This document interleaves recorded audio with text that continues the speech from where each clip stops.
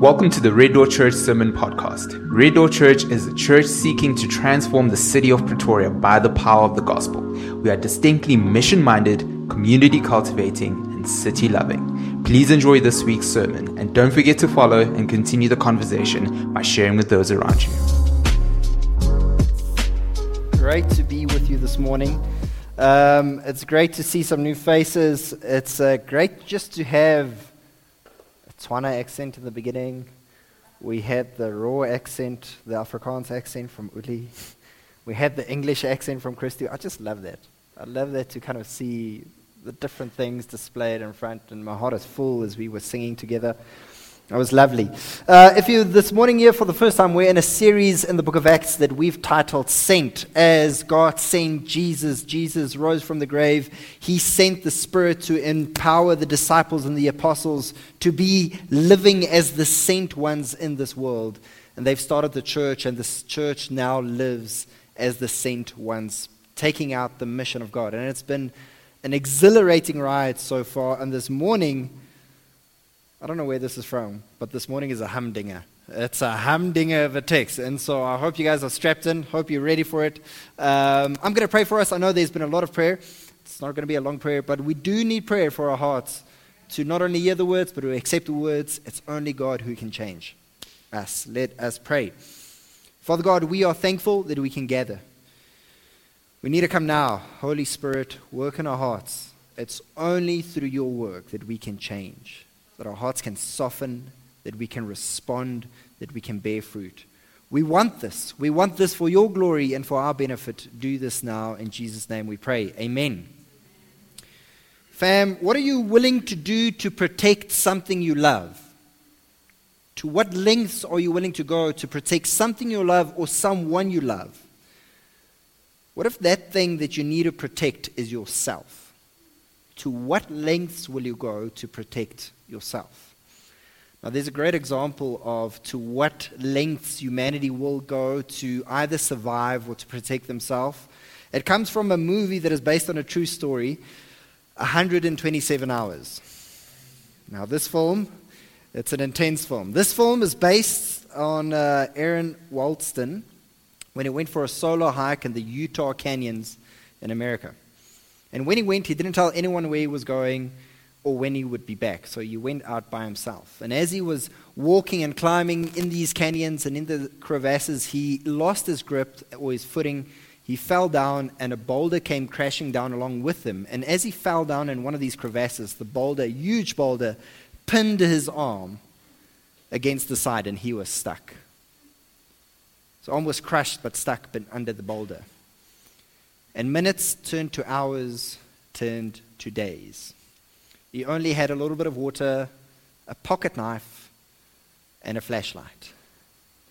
Very soon it dawned on him that he will have to do something drastic if he wanted to survive. Unless he does something drastic, he will die long before anyone will ever find him. And so what he did was he amputated his own arm with his pocket knife. This is drastic and a really intense film. Do not watch it if you're squeamish. Just a disclaimer right now. But it does show us that if we're really serious in saving or preserving something, we will go to great lengths to do that, even if that means causing ourselves great bodily harm, if it will ultimately help us. And though today's passage is pretty drastic as well. And it's going to be similar along the same lines. The integrity of the church of God. To what lengths are we willing to go to protect the church of God? And maybe a further question that the text will answer for us today. To what lengths is God willing to go to protect his church? More specifically, to what lengths will Jesus go to save his bride? And we see by reading the New Testament that God calls the church his bride. And that's what today's passage is all about. Now, today's passage is one of those passages that you normally, in your quiet time, don't spend a lot of time on. It's not one of those feel-good passages. And actually, if you've been following with us the story of Acts, today's passage is actually quite jarring. It actually feels like it doesn't fit into the storyline. It feels out of place, almost difficult to make sense of. And so just to remind us what has been happening in the story of Acts, Jesus commissions his disciples to make disciples of all nations. He equips them by giving them the Holy Spirit. And so empowered, emboldened by the Holy Spirit, we see the formation of the first Spirit-filled church. Thousands come to faith. Absolute revival is happening in Jerusalem. And this first faith community was a pretty special one. We see time and again descriptors of what they were doing. They were of unity of mind and unity of spirit. Constantly they are described as having all things in common, meaning that they voluntarily sold their possessions, took the money, and made sure no one was lacking. No one had any need. Super radical. Not only was the community special, but the apostles were preaching up a storm. They were performing miracles. Things were moving forward. So much so that this caused a stir in the fortress of Jerusalem, the fortress of Judaism. And so even when they did encounter resistance from the local religious leaders, the local religious leaders imprisoned them. They threatened them. And they told them, you're not allowed to preach in this name anymore. However, the apostles were dead set on obeying Jesus and spreading the word of the gospel, the good news of Jesus Christ. And so the church continued to grow. It seemed like this was unstoppable. Nothing was going to stop this newfound church. And constantly we see the phrase accompanying these great works and this amazing new church, they were filled with the Spirit. We see in chapter 2 the outpouring of the Spirit. We see in chapter 3, Peter, filled with the Spirit, gave this great testimony in front of the council. Even in chapter 4, the piece that Christu preached on last week, we see that the community was filled by the Holy Spirit. And once again, we understand that to be filled with the Holy Spirit doesn't mean that you once again receiving a new Spirit or more of the Holy Spirit, but in a special way you're being controlled by the Holy Spirit. To live in line with God's will, to live in step with the Spirit. They were allowing the Holy Spirit to control their words and their actions.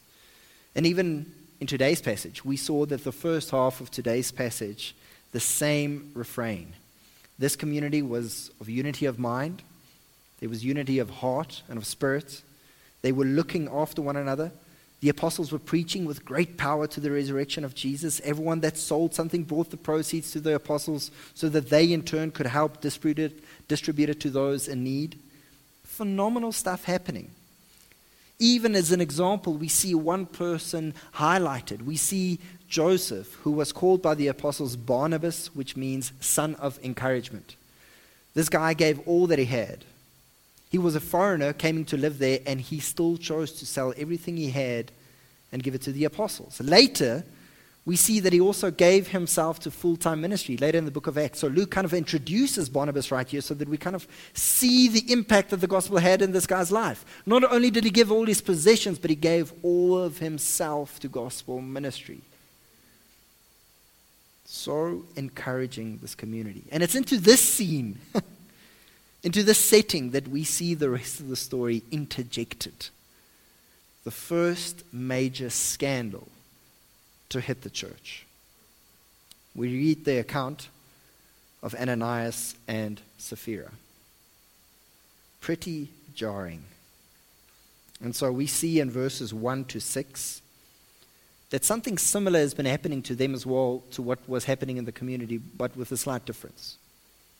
We see that Ananias and Sapphira also decided, well, they're going to sell their property and they're going to give some of the money to the church. However, Ananias, with his wife's knowledge, held back some of the proceeds. In other words, they, for argument's sake, sold their property for R1,000,000, but decided that they're only going to give 700,000 to the church and keep 300,000. But they're going to tell everyone that they sold it actually for 700K.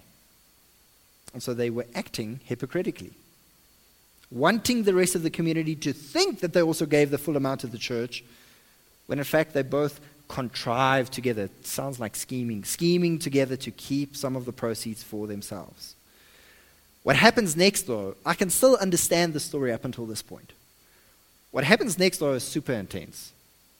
as Ananias brings the proceeds to Peter, he is judged in that moment, dies, and is buried.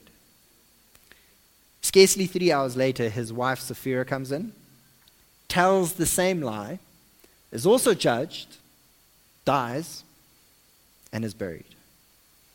I don't know about you guys, but every time I read this, my first reaction is, this is really harsh. This is super harsh. I mean, yes, they lied, they did sin, they were acting hypocritical, but they were still doing a good deed. They were bringing money to the church, and they died for a good deed. What happened to grace? What happened to Jesus' love? This is like Old Testament God coming to the fore here. Why this sudden and instantaneous judgment from God in this moment? Were they simply being hypocritical, or was there something more happening behind the scenes? That's a question that we've got to confront ourselves with this morning, and so we're going to dig a little bit deeper. I'll look again. Read with me the following verses from verse 3 and 4 and verses 9. But Peter said, Ananias, why has Satan filled your heart to lie to the Holy Spirit and to keep back for yourself part of the proceeds of the land? While it remained unsold, did it not remain your own? And after it was sold, was it not at your disposal? Why is it that you have contrived this deed in your heart? You have not lied to man, but to God. Similarly, verse 9, Peter said to Sapphira, how is it that you have agreed together to test the Spirit of the Lord? Behold, the feet of those who have buried your husband are at the door, and they will carry you out. We see in verse 3 the contrast that what has been happening to the community to what has happened to Ananias and Sapphira. I don't know if you picked it up. Peter says, why has Satan filled your heart? Did you guys pick that up? To lie to the Holy Spirit. Rather like the rest of the narrative that we've been reading up to this point, where people were filled with the Holy Spirit. We see that they were rather controlled or filled by Satan. They had given into to what Satan wants them to do. Furthermore, we see that the sin that they were committing, they weren't lying to man, they were lying to God. And this is a great principle that's being communicated this morning, and this is almost a sidebar to what I'm preaching right now. Sidebar, you said what I did there, Tremaine? Is that when we sin, when we hurt one another, the primary person or the primary agent whom we're sinning against isn't one another. It's always God. Yes, we feel the effects and the consequences of one another's sin. However, the primary person being wronged in any situation is God, against a holy God. There's no victimless crime. When we sin, we always transgress a holy God. Peter makes it clear. He's like, you guys were under no compulsion to sell your property. And even when you did sell it, the money actually belonged to you. So Peter is making it clear, guys, this is not a totalitarian society. This is not some form of early Christian communism where we're all living with the same thing, as many people have made the case. No. The fact that this unique community had done all these things and had all these things in common was simply because they were moved at that time to do so. They were moved by their compassion, and they were moved by their love of Christ. There was no expectation that they should give it all to the church. And so when we consider all of this, why were they controlled by Satan? They were lying to God, and they weren't forced to do this. We have to ask the question, why did Ananias and Sapphira feel the need to lie about the amount that they gave to the church? It's a pretty difficult question, and one that we probably won't be able to answer for certain. However, Luke, the author of Acts, he's a brilliant writer. And so what he does is he puts stories next to one another to contrast the stories and to give us clues about what the story is really about. And so firstly, we see that this story, the scandal of Ananias and Sapphira, directly follows the contrasting and encouraging account of Joseph that gave all that he had. I don't know if you noticed this in the beginning. Joseph was called by the apostles. Not just another member of the church, not by the community itself, but by the superheroes apostles. He was called Barnabas, meaning son of encouragement. That's some recognition right there. I don't know about you. If that is a nickname that you had been given by the apostles, you were doing okay. These guys were rock stars. And it might have been that Ananias and Sapphira were driven by their desire to also receive that recognition from the community, to also let people note and see, wow, these guys gave so much to the church. They're amazing. You guys are such an encouragement to the faith. Man, thank God for you. Can anyone identify with that? Kind of that need to also, in whatever circles you're going, now we're just exchanging the game for, I want to be recognized at work, now I want to be recognized at church. Same game, different playing field. However, the problem was, Ananias and Sapphira, they wanted the recognition, but they still loved money. They still needed and wanted control and security that money gives them. And so what do? Well, it's pretty simple. You sell your money or your property, you give some of the money, but tell people it's all the money and you keep some for yourself. And so it's a win-win-win situation. The church gets some money, you get the recognition you desire, and you still have some security and control. Win-win-win. Or so they thought. Time and time and again, we see that every time during Jesus' ministry, when he encounters people, he is concerned with their hearts. He is concerned with the posture of their hearts, not with what they can bring to the table, not with what they have done, not with what they could do, but the posture of their heart towards their king. So essentially, what we're seeing in this account is not just hypocrisy, it's idolatry. Idolatry is when you start serving or worshipping an idol. An idol is anything that you treasure that is not God. They treasured something more than God. Recognition, money, security.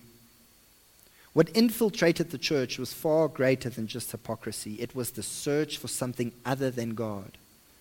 It was the belief that something could satisfy more than Jesus.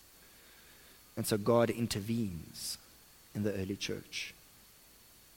We need to see this morning. It's a pretty hard passage. Even though there is forgiveness in Jesus, even though there is grace for our sins and our shortcomings, God still hates sin. And sin is always against God because God is a holy God. And secondly, we need to recognize that Jesus loves his bride, the church. And he is willing to go to extraordinary lengths to preserve her. We saw this during Jesus' ministry.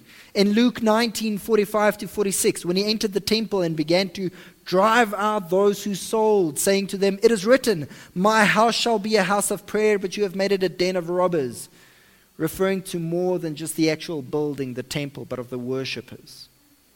Again, we see Paul reflecting on this in Ephesians 5. He says, "Husband, love your wives as Christ loved the church, and he gave himself up for her, that he might sanctify her, having cleansed her by the washing of the water of the word, so that he might present the church to himself in splendor, without spot or wrinkle or any such thing, that she might be holy and without blemish." Jesus loves the church so much that he gave his life for her. He died on the cross. We were slaves, and Jesus bought us with his blood. And to maybe sound graphic, but that's the imagery being used here. We were basically prostitutes enslaved to a pimp. What Jesus did, he not just bought our freedom, but he took us into his house, into a marriage relationship. We became the spouse of Christ. That's the intimate relationship that's being described between Jesus and the cross and the church right here. He loves the church so much that he's willing to protect the church even against herself. When Jesus sees that the church is wandering off, going back to the previous life, back to the previous pimps, not caring for Christ as a one true love, he intervenes even when it is painful. So maybe as an illustration of what Jesus is doing and the scene this morning, and it's helpful that it's cold this morning because this illustration is apt, but if you go hiking in the snow and let's say you go climb Mount Everest and a part of your body gets exposed to the cold for too long, that part of your body dies and becomes gangrenous. You probably have seen picture of it where the tips of your fingers or your toes become that blue, purplish color. It's not where you want to be. The thing that makes gangrene so dangerous is that it then poses a risk for the entire body. If left untreated, you'll probably die from it. And so treatment involves surgically cutting away all infected flesh, even amputating limbs in order to save the rest of the body. It's Aaron Ralston cutting his arm to save his life. Idolatry is the gangrene of the church. It is the infection that drives disunity and threatens to destroy everything that Jesus has bought with his blood. It's that serious. Ananias and Sapphira are effectively cut off from the church to stop the spread of this type of behavior. Now, there remains a lot of unanswered questions from this passage. Were they saved? Did they go to heaven? Why, in this way, did Jesus intervene, but not later in the church? Why were they punished right there and then and not some other form? And to be honest with you, I don't really know. I don't think we can know, but that's not the goal of the passage. The goal of the passage is rather to put the spotlight on Christ's love for his bride.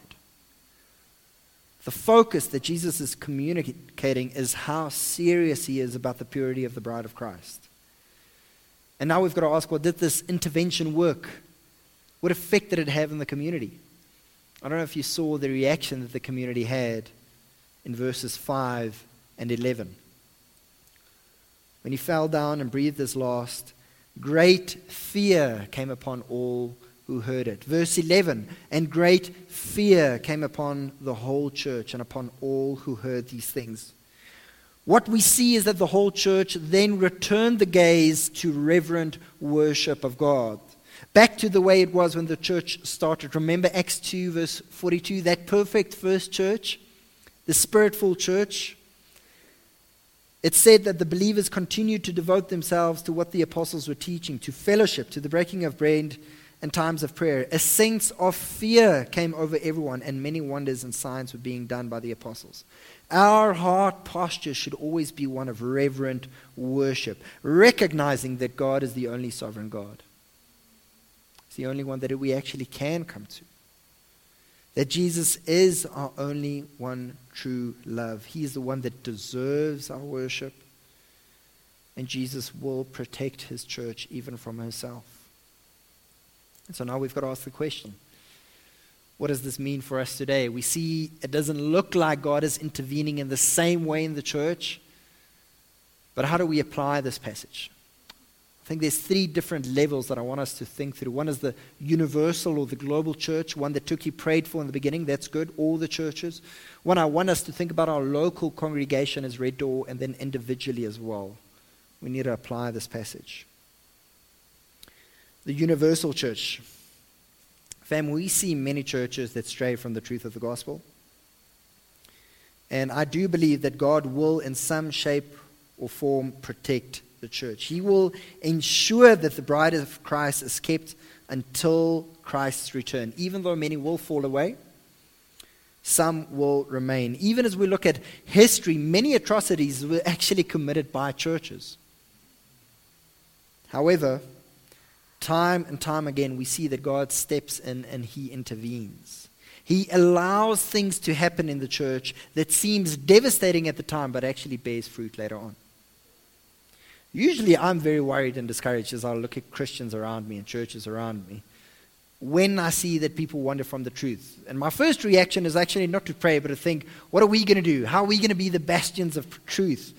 But friends, that's vain thinking. Christ loves his church way more than we do. What we rather should do is posture our hearts in reverent worship and pray to the God who can change things, rather than having the posture of we've got the right answer and they should just follow us. That vanity always creeps into my heart somehow. We see that he protects his church. Time and time and again, there's reformation, there's revival, there's a return to the truth of the Word of God and the good news of Jesus Christ. We see persecution and God using that sometimes to even purge and purify the church.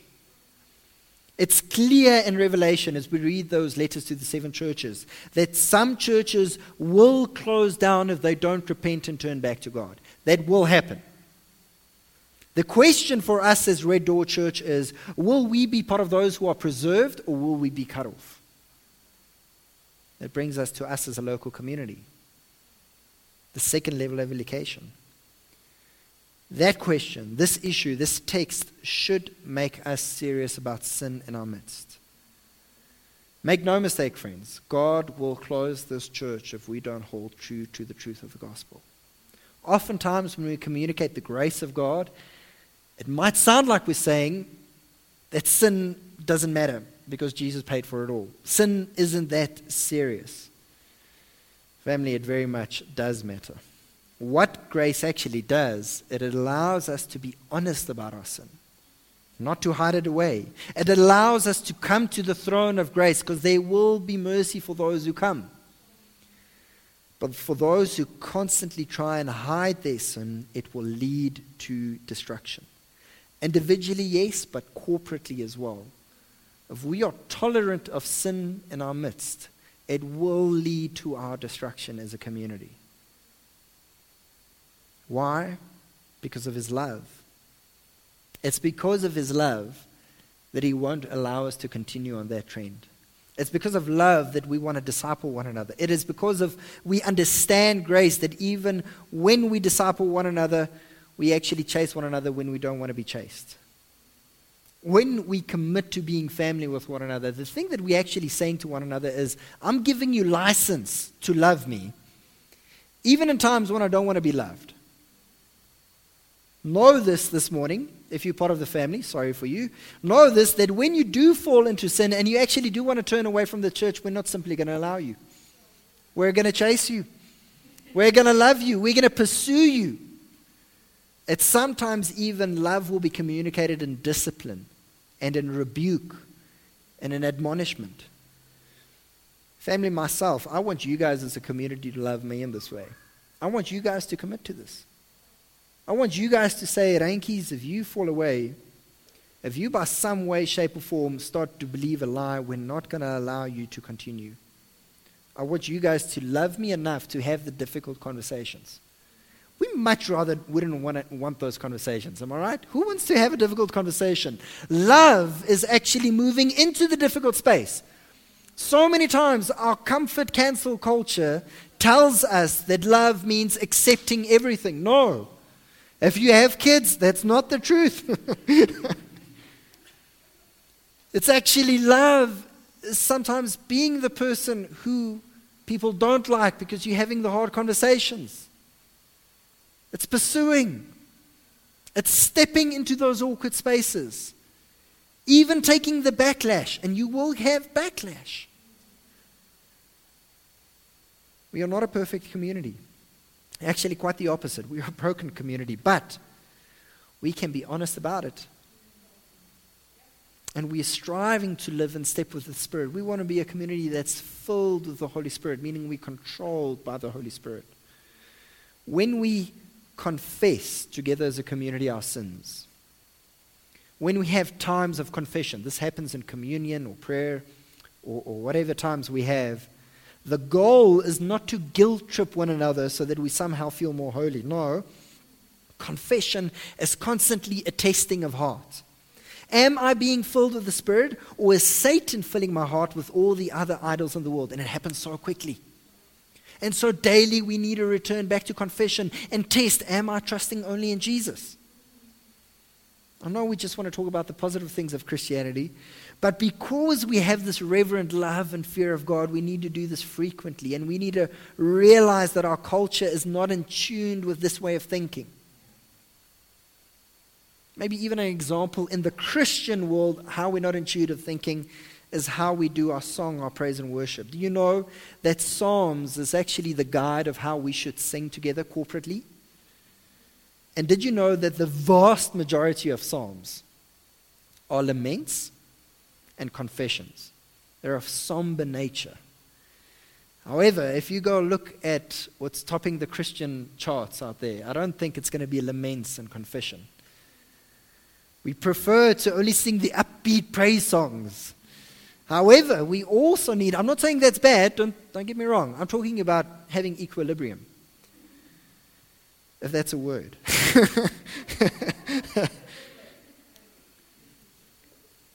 We need to be in a space as well, communally, to posture our hearts so that the Holy Spirit can search what we're not trusting us for, so that we can hear the Holy Spirit's voice and then react to it. If we don't take these times to do this in confession, what happens is the noise just drowns the Spirit's voice out. So busy, so loud, so doing other things, doing just good things, that we actually don't hear the prompting of the Spirit, and we don't realize that our hearts are being filled with all the other demigods rather than Jesus himself. This should happen corporately, but individually as well.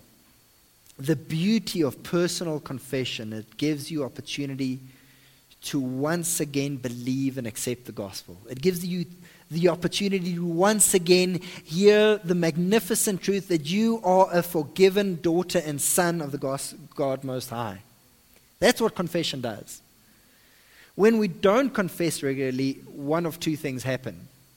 Either we continue our Christian lives, but we know something's off. We know we've got some beef with God, and I haven't really spent time with God right now, and we subconsciously try to make up for it. You just try to be a better person. Going to give a little bit more here, do a little bit more Christian-y things, and maybe my conscience is appeased, and God is happy with me. Going to help someone in need. But all that we're doing actually in those moments is we're suppressing the work of the Holy Spirit because we're not on the right foot with God. We can't hear the Spirit's voice.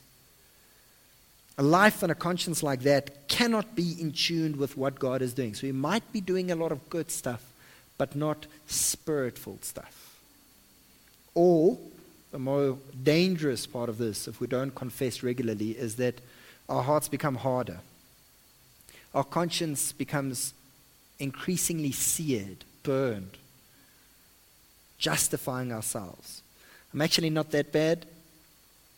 There are people that are way worse than me out there.